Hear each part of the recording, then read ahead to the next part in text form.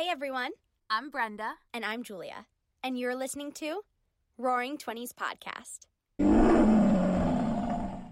Your 20s are known as both the most exciting and most confusing years of your life. We're here to share our stories, To have real and raw conversations. and best of all, to make you feel a little less alone. This podcast was brought to you by the Believe Podcast Network, the #1 podcast network for professionals. Do you believe?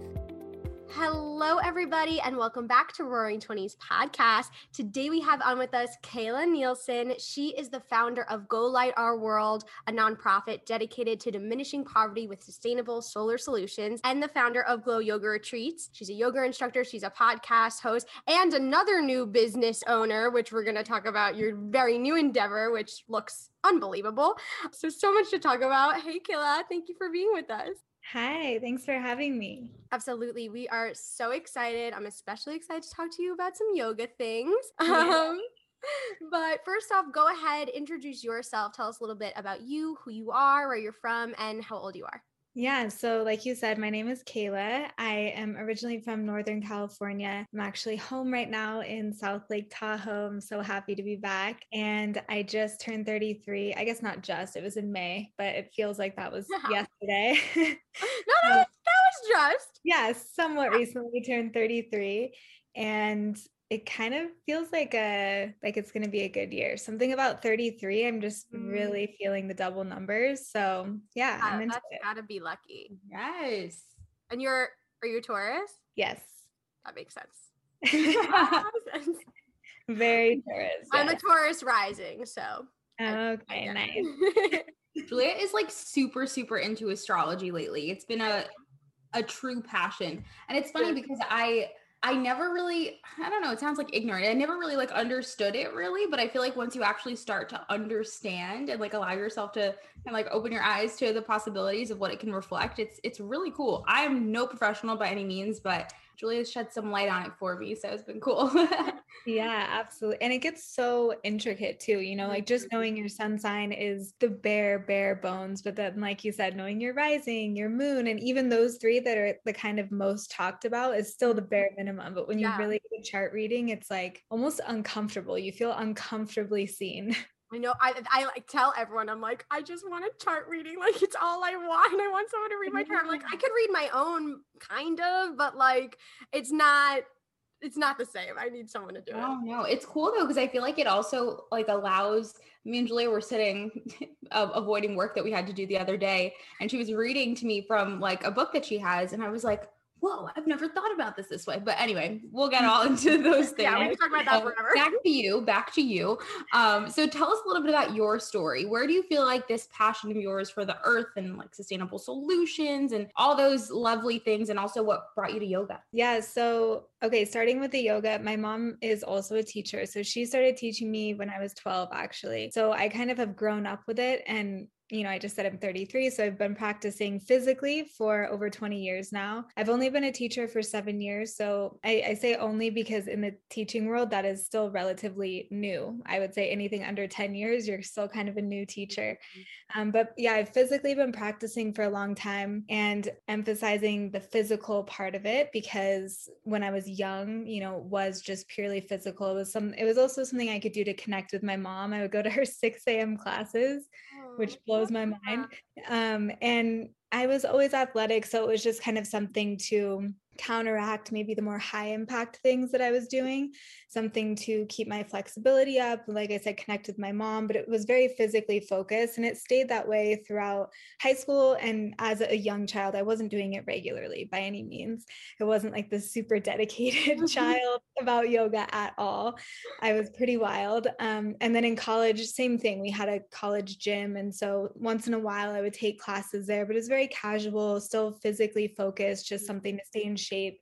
And it didn't really start to transform into a more holistic practice for me, or, that mind, body, spirit connection that yoga is really all about, until I don't know exactly how old I was, but my early 20s. It was after college, definitely, probably most specifically around 24, 25, when I started deepening my meditation practice independently of yoga or independently of the physical yoga practice. So from there, things just kind of continue to grow. And that kind of intertwines with the other question that you asked, as far as how I became so interested in helping the earth and this kind of idea of more sustainable options. So after I graduated from school, I graduated with an English degree. I was originally an English teacher, and I didn't really want to jump straight into work. And so I left for 6 months and did a big travel, my first travel solo.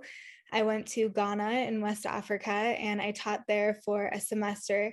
And when I was there, it just kind of changed the entire trajectory of my life. It opened my eyes, of course, to so many new experiences, ways of life. I traveled as a child. My parents are big travelers, but never on my own. Very different experience. This was also, I think, 11 years, almost 12 years ago now. So the connectivity back then, you didn't have Wi-Fi on your phone. I only talked to my parents one time on the phone, and I had to borrow someone. I surprised them on Thanksgiving and called them. So you're not connected the same way that you are now. You're really isolated. But it was a huge learning experience for me on all of these different levels because of that. And it also made me realize I never wanted to teach in an American classroom again. So I still love teaching. And at this point, I was also completely bitten by the travel bug and just wanted to be traveling as much as possible, but then also kind of seeing in some of these programs the downside of having shorter term volunteers come in, or the whole kind of voluntourism sector that was really starting to boom at that time. And how can we work together to create more long-lasting solutions? The whole kind of principle of teaching a person to fish rather than giving them the fish. So it kind of just got my wheels spinning then. And at the time, I just graduated from university, so I had no money at all. And I had pretty much spent all of it to do this trip. And when I came back, I just needed to get a job and try to work so that I can leave again as soon as possible. And I started working for a nonprofit. So I got some pretty good experience there. It was a nonprofit based here in the US, and I did all of their event planning and fundraising and the kind of PR, which was super helpful and taught me a lot. But it's a nonprofit, so I was still making next to nothing. No money. Yeah.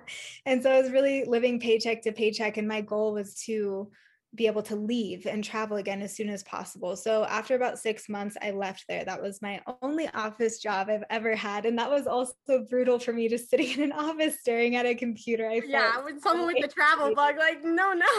Yeah. So I ended up becoming a bartender at night, and I was a nanny during the day because I still love and still do working with kids. And those two together, you make a lot of money. Yes. Yeah. And I would be working around the clock because I had the day job and the night job, pretty much working every day. I was able to save a lot of money. And at the same time, I fell into a relationship that, long story short, ended up being really abusive. And we were together for about a year and a half. On my 24th birthday, it had this really explosive ending. I ended up in the hospital. He got arrested. And then there was this 9-month court case that ensued after that. So it was a really, as you can imagine, difficult time, and everything just kind of shifted at this point. So I had actually already had a trip back to Kenya and Uganda this time, and other parts of Asia planned before that had happened with him. It was also kind of an escape plan because I felt like the only way I could really get away from him was to move to the other side of the world. Yeah. And so I had to spend the summer in physical therapy. And then after that, I still ended up going on this trip that I had planned. And again, I was teaching at this time, but the organization I was working with was really encouraging people to implement projects more like the ones that I ended up growing, that were sustainable, that had this long lasting effect, that weren't just coming in and out and that was it. And so that was really the first kind of taste that I had. I was there for about 4 months in Kenya. And so we were able to implement some really cool agriculture projects with the women's group that was already existing there, some things within the school that were through microloans and things that carried on and succeeded with or without my presence. And also this big emphasis in financial planning and everything like that. So I was gone again for 6 months, came back to the States for the trial because I was subpoenaed as the main witness. Went through the trial for 2 weeks. It was a horrible experience, and he ended up being not guilty of everything. So then that was another big just like blow, because it kind of felt like, okay, all of this it will be worth it once I get justice. That's what I was really working towards. And then when that happened, it kind of shattered me all over again. Absolutely. So I fell into a pretty deep depression for a while, and I was staying with my parents, and one day I was just having this long walk and talk with my dad, and he had just kind of said like, look, I know you're really sad about this, but the thing is that the longer that you stay in the state that you're in now, you're still giving your power to this person. And the silver lining is that it's over. So you can do whatever you want to do. I know you don't want to be in the States. You don't have to be here. You've been talking about starting your own nonprofit. There's nothing holding you back now. Like, go do it. And so it just kind of flipped something in my mind. I was like, I am going to do it. And that's actually when I started GLOW, which is Go Light Our World. So about 6 weeks later, I sold whatever remaining things I had left and moved to Kenya. I just got a one-way ticket there, moved to Kenya, and started GLOW. And at the time, it didn't have only a solar focus, because at the time I was still really young. I was only 24, and just I wanted to do everything. It was really hard for me to say no, especially when you're living in those communities. If someone comes to you with a need, how can you say, no, sorry, that's not what I do? It was really hard for me to have those kind of boundaries and have that singular focus. So at the time I was doing total community rehabilitation projects. Wow. And from there, through a lot of ups and downs, had kind of narrowed it down to a solar focus, realizing that solar has this huge ripple effect on so many areas. So that need of not wanting to say no to certain things, I realized that I was able to really maybe not directly say yes and help them with a specific, okay, here's money for your kids' tuition, versus, okay, if you don't have to pay for kerosene anymore because your light source is now free from the sun, you can save all of the money you were spending on kerosene and put that towards your kids' tuition. So it was having all of these ripple effects, which mostly were financial. So that was that kind of a long-winded version of how I got there. My goodness. Thank you for being so honest and open with us. I'm like so touched by your story. And I feel like sincerely, every piece of it had like little bits of pieces of things that I feel like people in their 20s or even in any aspect of their life go through, like whether it's a huge life transition, ending up somewhere you didn't expect to be, finding peace in movement, financial stress, like abusive relationships, mental health struggles, like all these different things that just so many people could relate to. So honestly, I don't even know what direction to go in at this point, but thank you for your vulnerability. Yeah, I think I can't thank you enough for sharing all of those pieces in your life. I think one of the biggest things that Brenna and I have, seen through navigating it ourselves, and we're 25, and by getting to do this show, it's like at least these first half years of your 20s are just like, you think they're kind of going to be one thing. You went to school for something, you think that's what you're going to do. Oh, yeah. And then it like totally is probably usually not that, or like not, if it is that, it's not usually the way you thought it would be, or like there's these other things going on. And I feel like that's the biggest thing we're noticing in these like early years of your 20s is it's just like, it's really just not, you just really can't control it. Like you just don't really know where life is going to take you. And I think, like Brenna said, your story kind of encompasses so many, even if it's not as extreme, even if it's not someone like traveling so much or having, an abusive relationship, I think every young 20-something-year-old can relate to that in some level. And I'm curious, because your first half of your 20s was a little more like untraditional, like you were not untraditional, it's actually what most people do, but it's not what we think the traditional path should be, of like you graduate and then you have your job and then you like,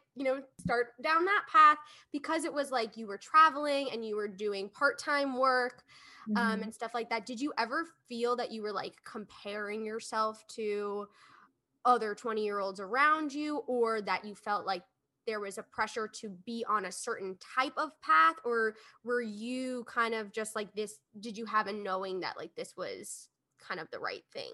Yeah, it's a good question because I definitely had the knowing that it was the right thing. That's probably back to the Taurus stubbornness. I'm very clear about my sense of self, even if it is very different than what I see around me.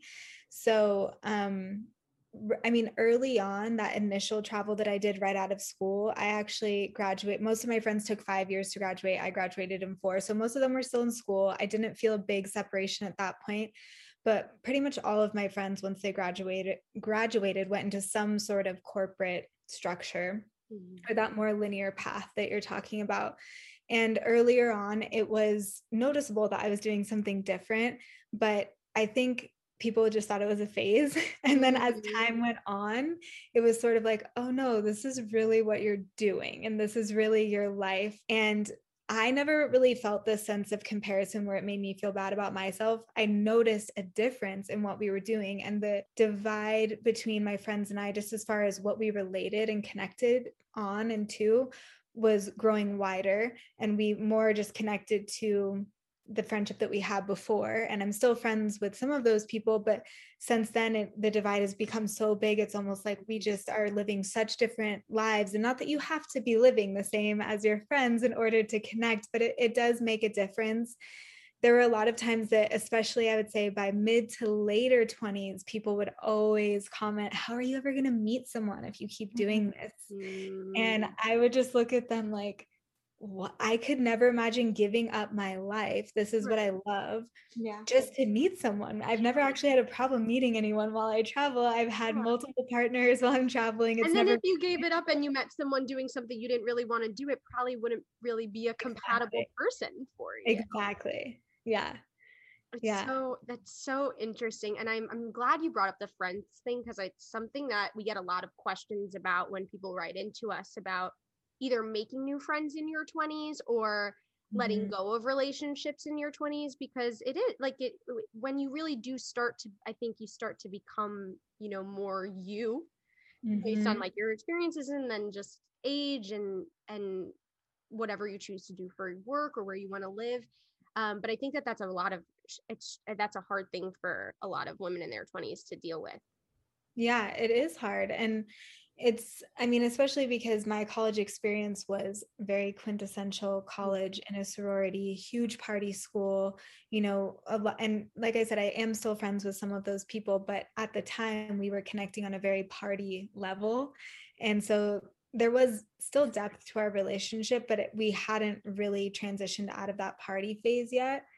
And I transitioned out of it, I would say, sooner than a lot of my friends, just because my life went a very different direction. And then also because they still had this connection of when we were meeting outside of work, they still were always talking about work because all of their jobs kind of overlap somehow, or their roles were the same. And I'm just like, I don't even know what you're talking about, but this sounds really boring. I would rather be doing something else. Yeah. They didn't know what to talk to me about because they're like, she does something, I don't know, she's running around, she's kind of weird, but they still is this love there. But it was just, it wasn't this need of, either one of us is right or wrong. We just were very different at our core. Definitely. And I love that you were able to really like respect and honor what it is that you wanted and you needed after, doing the best that you could to heal through some really difficult stuff with your previous relationship. Because I think so, especially with how heavy societal pressure is and how heavily we can take on other people's expectations and opinions, I think so many people in this world sacrifice what they want, whether it is for potential love, or whether it is for just like pleasing other people without them even realizing it, or thinking that their version of how they want to live their life is inferior to someone else's. When like I hear your story and I'm like, dang, that's cool, where I think a lot of people, we're so fixated on a specific path when really like you were able to find so much joy, success, fulfillment, everything from choosing something that might look different from someone else, but you honored what was right for you. And what do you think was it that moment with your dad, I think you said, that gave you the courage to like make that decision to choose what you needed to do for you?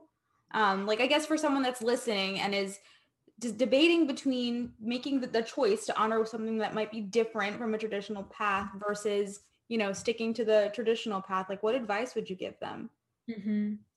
I think that, so the moment for me, definitely with my dad, but even it was deeper than that, because I think being in that relationship that I was talking about, I had lost a huge sense of myself purposely to be in that relationship. I knew, that wasn't the first time it had been abusive, just because that was the first time he was caught. And so I knew the whole time that I was in this toxic cycle. I knew that I wasn't treating myself well by choosing to be with this person, and I was constantly overriding that. So I think part of that kind of overcorrection was, I'm never going to do that again. I'm always going to choose me, because when I didn't choose me, look at what happened. It was this really bad situation.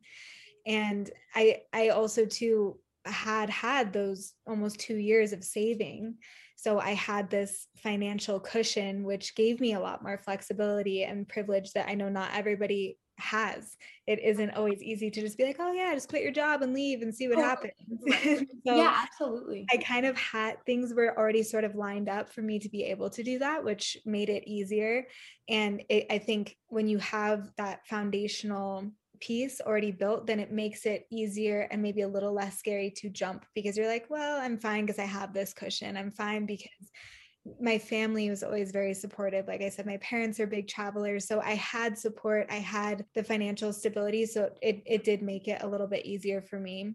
And if you are in that position of, I want to do this, but I don't know what to do, whether it is traveling or not, I think when you want something badly enough, then you will prioritize it to make it happen. I definitely did that. I mean, I cut out anything that was considered an extracurricular cost. I was really only spending money on rent, food, and gas for my car, and saying no to so many events, saying no to everything, saving every last penny that I could, because I wanted so badly to leave. And I knew that $5 I saved this day will stretch me an entire day somewhere else. So I think it's like budgeting is a really big part of it, and making the commitment to yourself first and fulfilling that commitment in yourself, which that in and of itself helps to build confidence, because you're showing yourself that I said I was going to do this and now I'm doing it. And now I feel sure about myself. Totally. I love what you just said about like being willing to go at any length for your goal. And that doesn't mean adding obviously negative pressure to the point where it's counterproductive, but Julie and I were talking about this last night, about when you are so deeply committed to a goal, when it is so tied to your purpose, doing something that doesn't align with that goal isn't an option. Like, it's almost like brain does not compute because you're like, I want this so freaking badly. And of course, it doesn't mean running yourself to the ground, but like making things that one might consider from the outside looking in as a sacrifice, when for you look at it as an investment in your future self, in this future version of your life. And this wasn't really the direction I expected to take the episode in at all, but I'm just curious because I know for listeners that write into us and ask us questions about relationships and abusive relationships and stuff, just because in this day and age, we see love so highly and different types of love and all of that. And you said something specifically about like choosing to override or excuse certain aspects of your relationship. If you're comfortable talking about this, what do you think, why do you think you made those choices to override? And I guess for anyone that's in that position, like what tools do you think could serve them to make the choice to choose them before it gets to a more like escalated point, I guess, if that makes sense? Mm-hmm. Yeah. So for my specific situation, I really was choosing to override, mostly because when I got into this relationship, it already caused some issues with some of my really close friendships. So there was this and it even caused some issues with my parents, just because initially when we first got together, I was making some not so great choices that were hurting people around me in order to be in this relationship. So some of the closest people around me were kind of mad at me. And the first time that he physically hurt me was about a month into the relationship. It was really soon. And I had this thought of, first of all, this was a one-off thing. I had actually known this person for 4 years prior, and he never showed any signs of anything like this. We were close friends. So there was that first thing of, oh, this is a mistake. This isn't the way, maybe he didn't mean it that way. But then also I've already sacrificed so much or hurt these people around me. So this has to work. Yeah. And also this feeling of, I didn't necessarily put off my dream of wanting to leave and travel again, but it had been delayed because originally I was planning on living at home with my parents so I could save all of, majority of my money and not have to pay for rent. And when I got in a relationship with him, I was then living outside of my parents because it was in a different city and paying for rent. So there was this kind of thing of, I've put off my own goals and my own wants and desires. So this has to work. Like I've already sacrificed all this stuff. So this has to work. It's not an option for it not to work, because then these sacrifices that I've made won't be worth it. Yeah. And this feeling of, I want to know that this is worth it. I want to know that this is the right thing. So it was really, and I've actually shared a podcast episode on this on my own show that was talking all about this exact topic of how everything that I was doing in that situation was really overriding my intuition, because intuitively right away, of course, my gut is telling me you're in danger. Like this is true primal intuition of you're in danger, you should leave. And I'm pushing it down or numbing it out with drugs, alcohol, whatever, just telling it, no.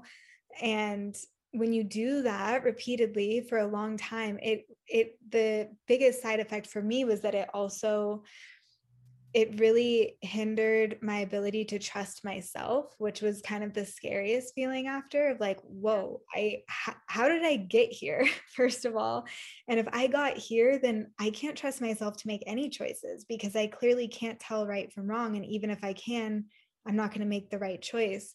So since that happened, it's really been this ongoing process of healing my connection to my intuition and learning to trust myself again, and practicing that through like really little things. That could be with checking in with the way that you feel before you eat, while you're eating, after you eat, what do I actually want right now? Or checking in with just little moments throughout your day. How do I actually feel? Or if you get an offer about something, like you guys message me, if I really check in with myself and it's like, does this feel like a good fit for me? Do I want to do this? Yeah. And having those little check-in moments to see what is really aligned with you, I think is really helpful, but that's easily overridden when you are in a manipulative kind of brainwashing situation as an abusive relationship. So it is really hard.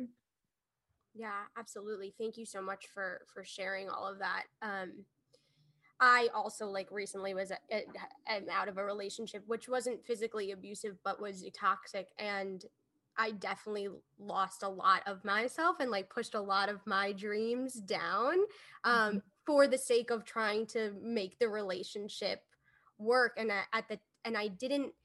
I felt a lot of shame after, because I was like, how did I not realize that I was doing that so much? Because I always had this belief that okay, if I take care of all this first, then I can then I can focus on me.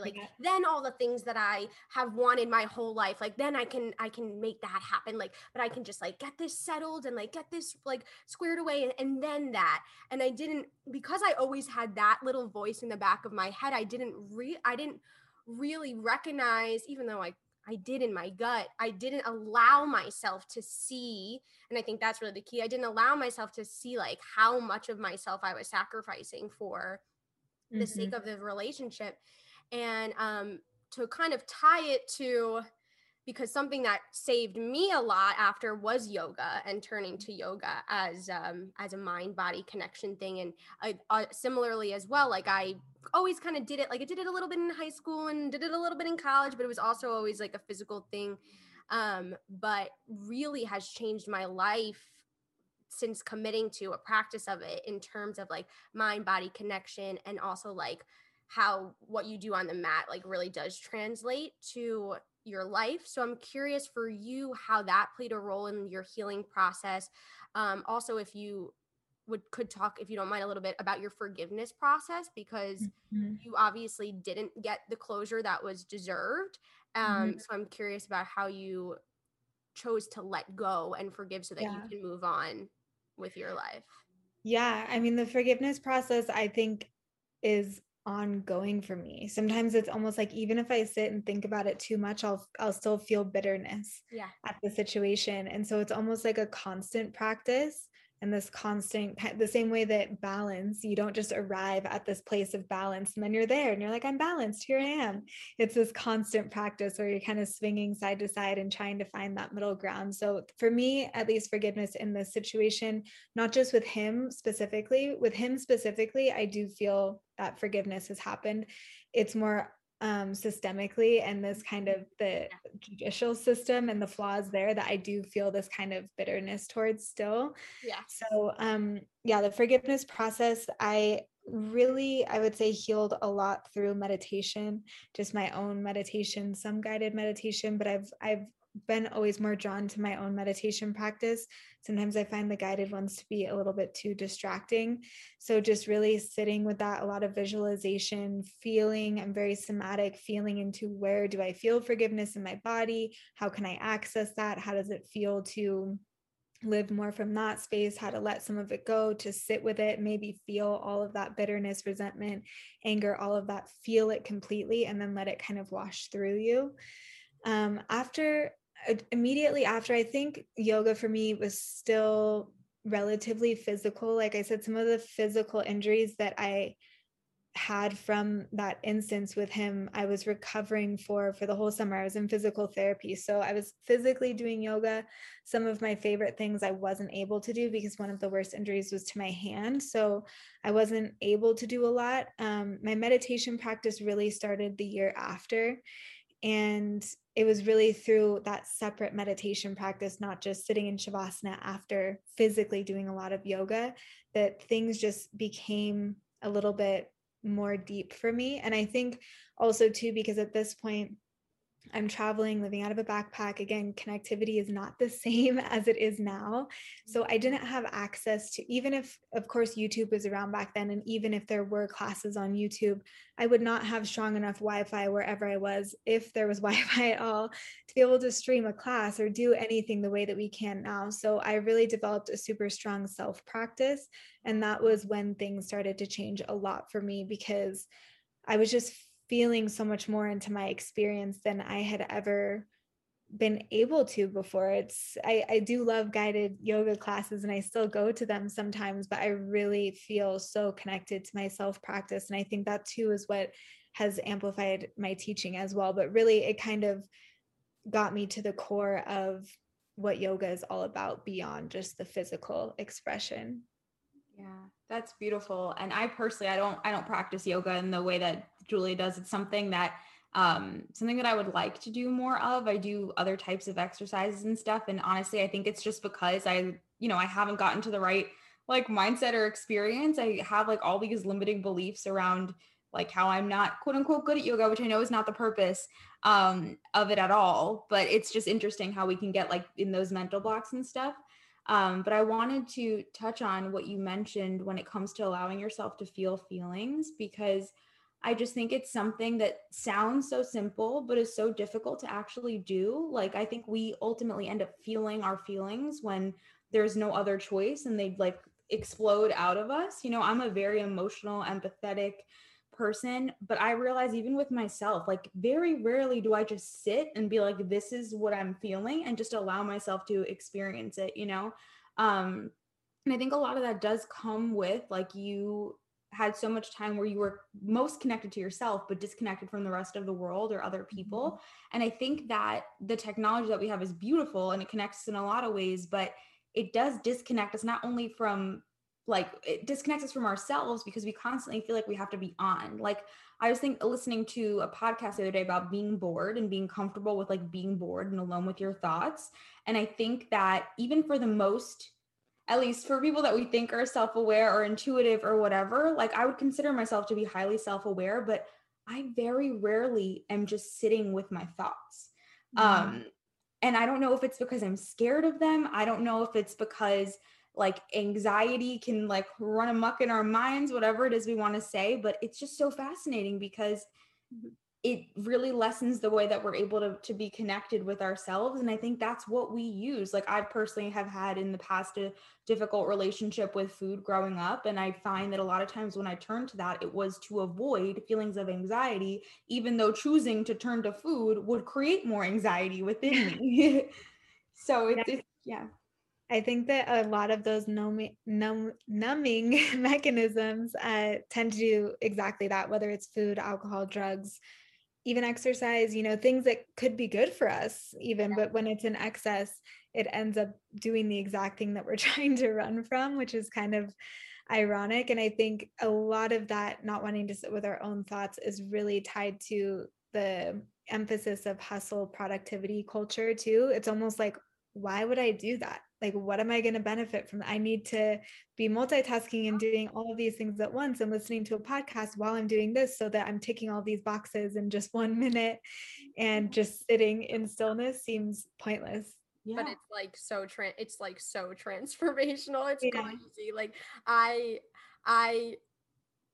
sometimes I'm like, am I sitting with my thoughts too much? Like lately my morning routine has been like so ridiculously long. Like I meditate and then I journal and then I think about it. And then like, I'm like, okay, Joy, maybe now also you're doing this, but I'm curious because I loved what you said about your own, developing your own practice, what really worked for you. We talk a lot about morning routines and practices. How would you encourage a young woman to find a practice that works for her, develop whether it is yoga or exercise or journaling or whatever it is, where's like for someone who wants to start to develop a practice that works for them, whether they're healing from something or just want some more structure like that in their day to help set them up for success, where would you tell her to start? So it's funny that you asked that because my fiance right now is kind of on this path. She's never been into yoga or meditation or any of this stuff, like briefly in her own way, but not really. And so she's getting ready to do her first ayahuasca retreat. She's just really kind of like in the depths of it right now. And so we were talking about the same thing. And she was saying, I just feel like right now I just need discipline. I need that. She's very watery Pisces, kind of boundaryless in that way, ethereal. And she needs that grounding structure of ritual and discipline, which is great. And she's doing a lot more strength training, trying to be more in her body. We kind of joke that she's just a floating heart because she like forgets she has a body sometimes. So trying to feel things in her body. And so I think that it is hard to kind of prescribe some universal thing to everyone. But one of the things that I told her is that although discipline is great, I think beyond that, it's getting to really the root of the discipline, which would be create an intention. So what is your intention that you want to gain from this routine, whether it's a 5-minute routine and 3-hour routine, like you're talking about? What is the intention of it? Because sometimes the discipline of showing up and lifting weights every day might not be the best thing for your body because you're on your period or because, something is happening. You're just tired. You traveled. Maybe that's not really aligned with the true intention of what you want to do. So I think it's creating an intention and then having discipline around that intention. That is key. The discipline is key. That kind of ties back to that thing I was saying before of setting goals or prioritizing. That builds confidence. When you have discipline and structure and you stick to that, then you do start feeling better about yourself because you're kind of like, look at me, I'm doing the thing. I said I was going to do it and now I'm doing it. But checking in, so that's the intention, is also connecting you back to that intuition piece, checking in with how do I actually feel this morning? How do I actually want to show up? If my intention is to create a more grounded structure feel to my day, is the best way for me to do that lifting weights, or is it to sit in silence and feel my breath and get really clear about that so that it can be truly aligned? I love that.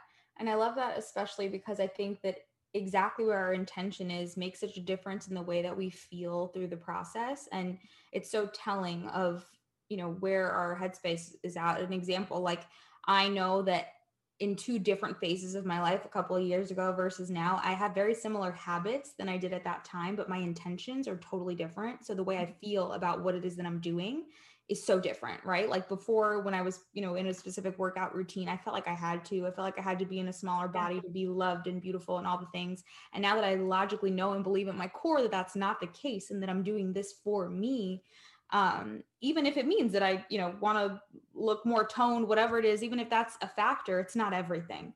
And I think that totally shifts the way that we feel and see things and, you know, and show up. So I really love that.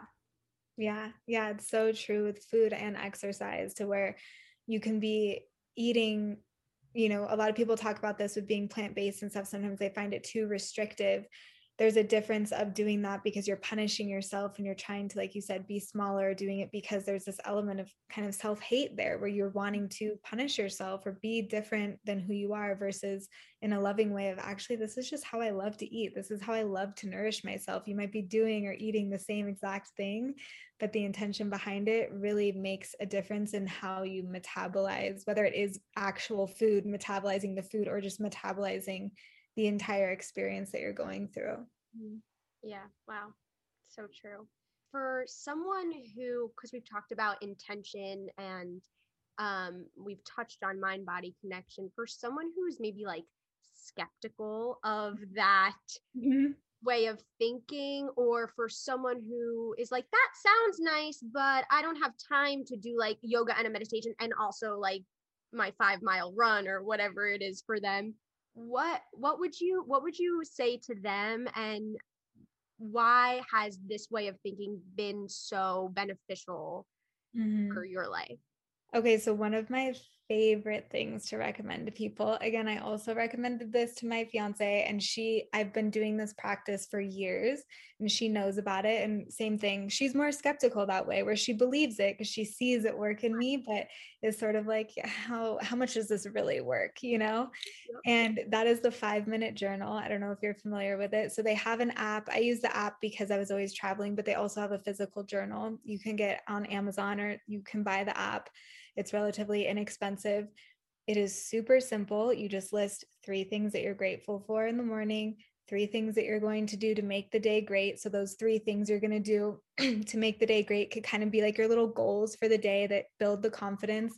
And then a mantra, or just like a little quote of the day that you want to work with. It could be one word. It can be strong. It can be, you know, driven, whatever you want it to be. It can be very, very simple. And then at night you check back in.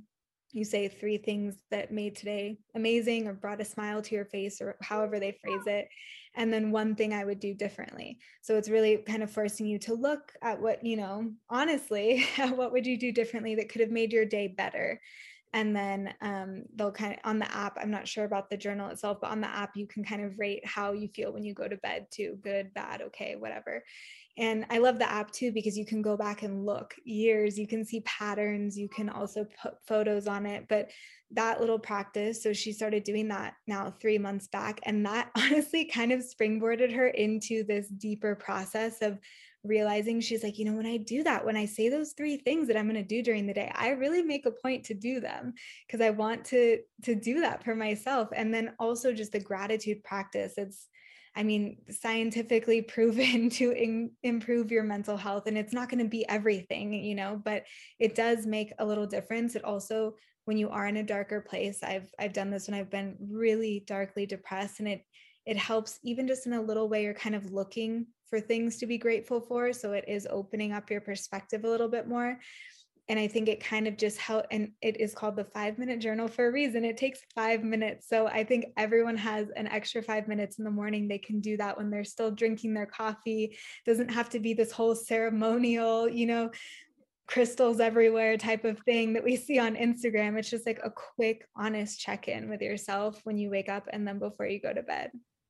Love that. I've never heard of that before. I'm definitely I never heard that one. I love them. We love a recommendation. We love it. And we really we're the type of people, like, you don't just like tell us recommendations. We're like, yeah, sure. We take them. We implement them. We try them. We're big testers. Yeah. So to kind of switch gears to a little bit more about you, so much of your work funds charitable projects. So what are you contributing towards right now, and how can our listeners contribute if they're interested? Yeah, so Glow was around for 9 years. It recently, COVID we took a big hit from COVID, and it kind of made me reevaluate everything. So right now, everything I'm doing with Glow is on hold, probably kind of closing that chapter of my life. It still is not a definite thing. I'm still kind of just sitting with it and just feeling into what is best. I still have the retreat business. So the retreats, 10% of all of the retreats are donated to our scholarship program rather than to the nonprofit, since the nonprofit is not currently alive. But yeah, so I guess as far as contributing goes, you can always come on a retreat if you want to do that.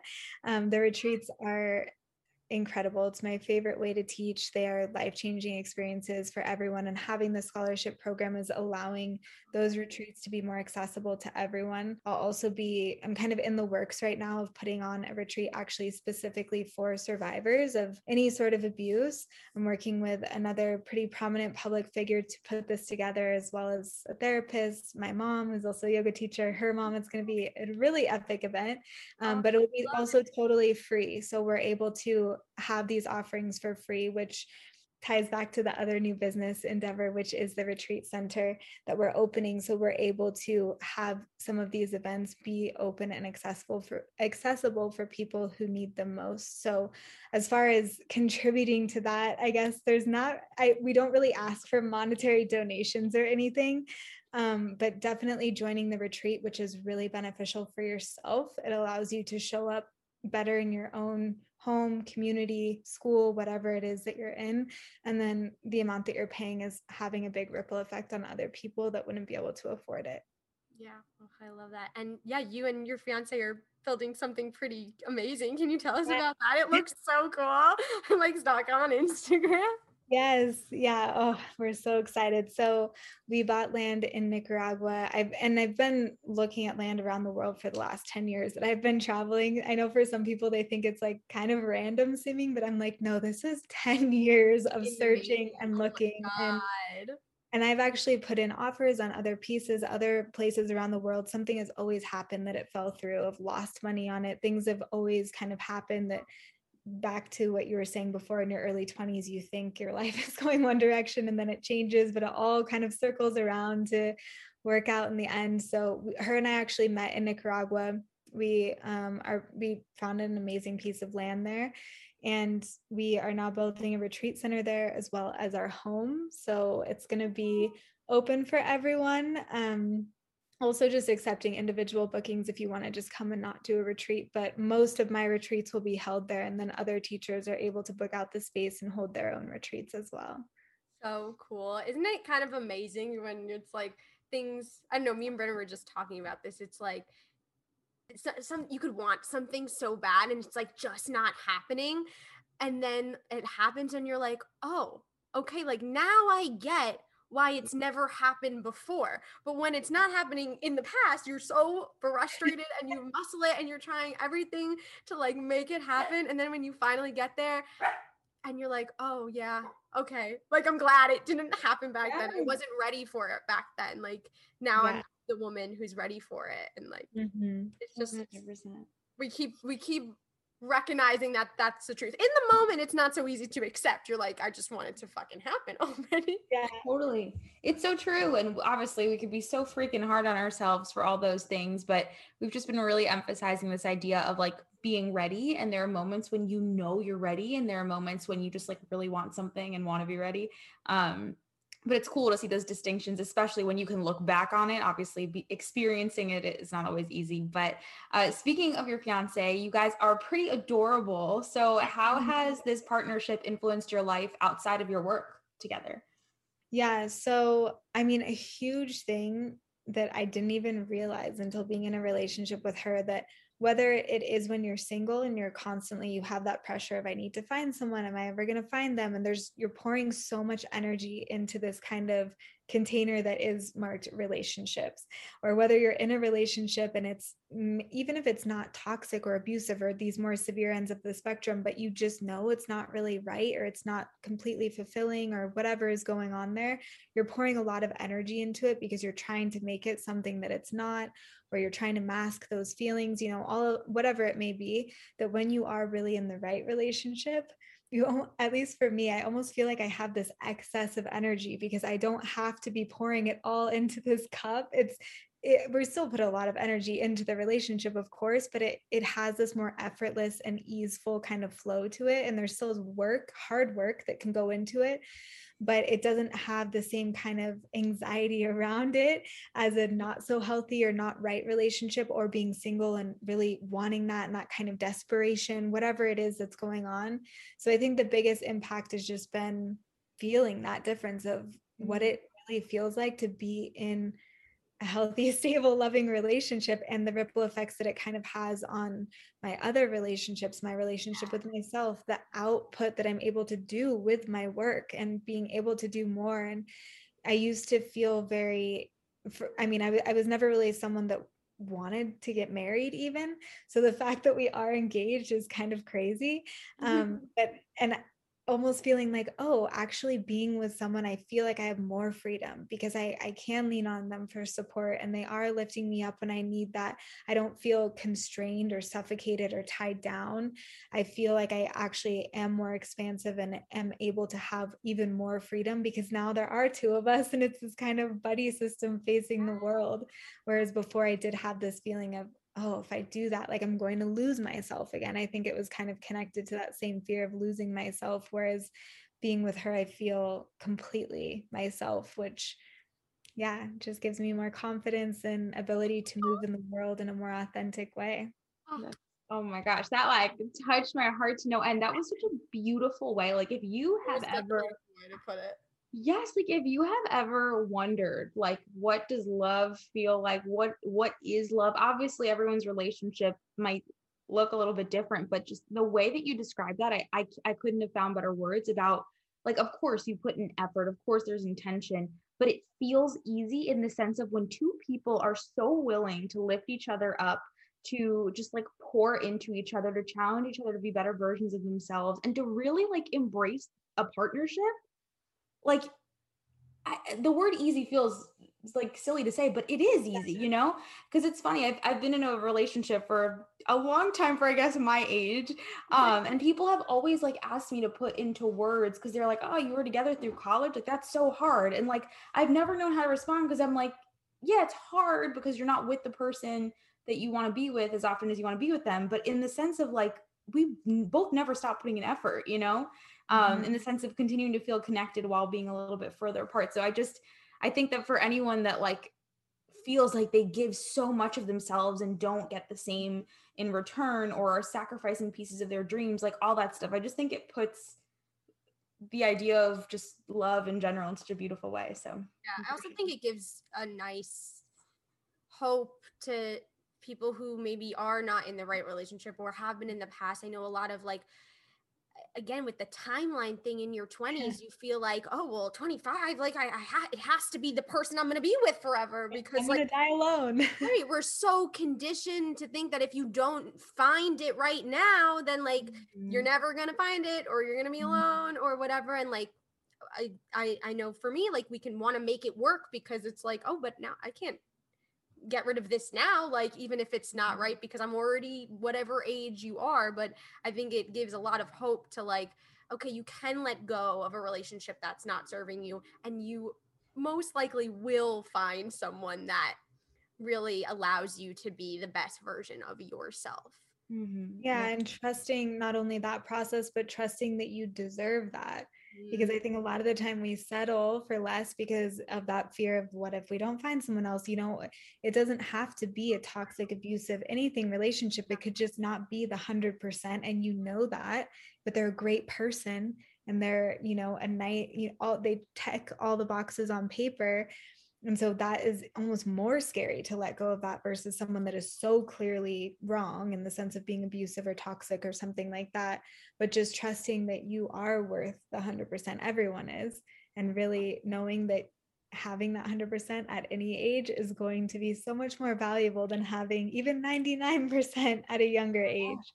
Absolutely. Yeah. And honestly, Kayla, something that I noticed, like even people in our lives talk about a lot, is because they haven't experienced the type of love that you're describing, right? The type of love that it's so clear that you have by the way that you describe it. they wonder if it's actually out there or if it's too good to be true. And I think a lot of people feel guilty for considering letting go of something that's either like, okay, or, you know, checks off some boxes or stuff like that, because it doesn't feel like settling since they haven't experienced firsthand evidence that there's more than that. And that fear of like, oh, well, what if I sacrifice this? And even if this isn't 100%, you know, what if I don't find better than this, you know? So I think just the way that you describe it is so beautiful because it comes up a lot. And I think especially in your 20s, between the fear of not finding someone else that's quote unquote better. And I think it just instills a little bit of hope in that space. Yeah, definitely. And it's connected back to intuition again. I think even if you haven't experienced it, whether it's from your parents or firsthand, you always know. You still always know. And sometimes you can be more honest with yourself in hindsight rather than in the moment, but you do always know that maybe you wouldn't use the word settling, but you know, like this isn't really the thing, but you feel guilty about it, or, you know, whatever it may be, you feel like you want too much or you need too much, but you do kind of always know. And so I think it's just continuing to check in with yourself in that way and just being really honest with those check-ins and knowing that you are completely worth it. My last thing on this, but what would you say to someone that is stuck in a place right now where they are almost confusing themselves by what is my intuition actually telling me in terms of a relationship, right? If they feel like they're settling in some points and then in other moments convince themselves that like, you know what, no, this is actually good. Like, no, I actually really love this person. And kind of going through that back and forth. What do you think is the difference between just having like some anxieties as you evolve and like questioning all areas of your life versus like, I guess, signs and intuition that this actually isn't right? And like what you said of you know, does that make sense? Yeah, it makes sense. I mean, of course, I'm not a professional in this, just a disclaimer, but at least my opinion would be if you're having those kind of back and forth, like extreme flip-flops, that is kind of a red flag in and of itself. I've personally never had those thoughts, even when my fiance and I are going through a really tough time. I mean, even just going through quarantine and spending that much time with one person and going through everything that we've gone through some really difficult times, even in the beginning phases that were meant to be the honeymoon phase. But there is still never a question of, is this right? There's a difference of having, you know, this is really hard and we're putting in more work and we're going through hard stuff versus doubt. I've never had doubt with her. Other people for sure experience doubt, because I think the doubt was kind of your intuition poking its head up being like, you should look at this. Or even just the language of other people I've dated, I've said, oh, I could marry them, you know, because they were nice people. There's a difference of I could marry them versus I want to marry you and be with you. So it's kind of just looking at those really subtle differences, I think.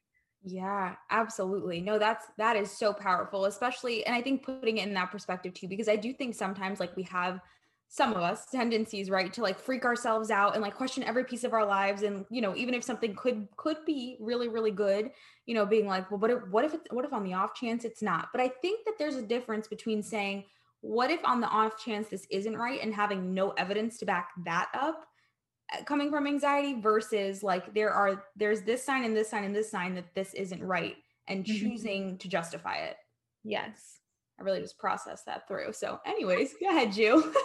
No, we gotta let her go, even though Kayla, I would love to talk to you all day long. I know. Thank you so much for sharing so much of your story with us. All your work is incredible. I love getting to follow it. So everyone, please go follow Kayla. We'll let you pimp all that out in a second. But before we let you run, if you could tell your 20s something year old self one thing, what would you tell her? Oh, I guess it depends exactly what age I am, because I was changing rapidly at every age. But big thing that I'm still working on now that has showed up a lot lately, and a constant practice, again, same as forgiveness, is just trust. It's really trusting, whether it is your worth, trusting the process, trusting your intuition, trusting yourself enough to know that you got this. I love that. Yeah. And thank you, Kayla, for trusting in us and coming on our show. It's been like such a pleasure. Genuinely, we had a whole slew of things that we did not even ask because you just gave us so much to work with. But to give you an opportunity to pimp yourself out to our audience, if they want to connect with you, find out more about what you're working on, work with you, whatever it is, go to your retreats, where can they find you? Yeah, so I'm pretty much only on Instagram. My handle is Kayla Nielsen. And in my bio, you'll see the links to everything else as far as the retreats, the retreat center, my podcast. And yeah, I'm working currently on my own app right now for my classes. So that will be launching.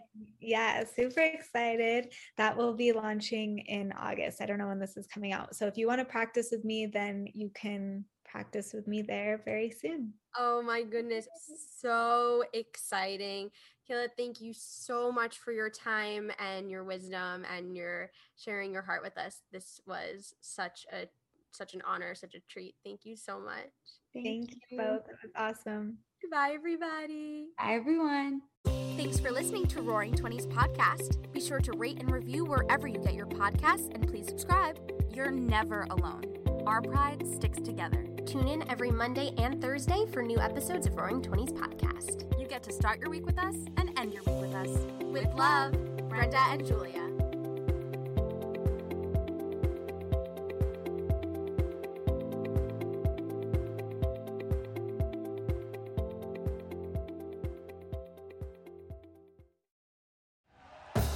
Thank you for listening to Believe. You can show support to your host by subscribing to the show and giving us a 5-star rating on your preferred platform.